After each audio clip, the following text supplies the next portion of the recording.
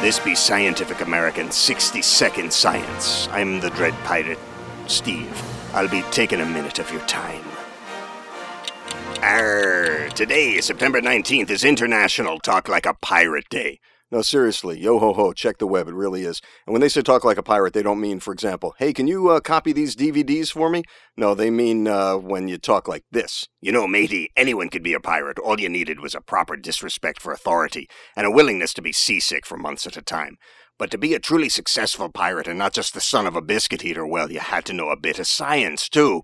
A good pirate captain had to know the astronomy to navigate by the stars. He had to be acquainted with meteorology and know enough fluid dynamics to make sure he didn't overload his ship with booty. And he needed the psychological skills to manage his literally motley crew.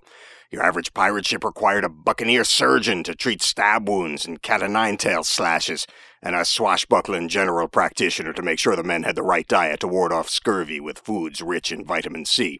Plus, your pirate optometrist supplied the men with eye patches, and of course, advanced veterinary practice.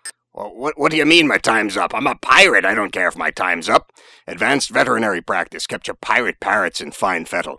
So you see me, Hardy, no matter what your chosen path, science is sure to give you a hand. Or at least a hook. Thanks for the minute for Scientific American 60-second science. I'm the dread pirate, Steve.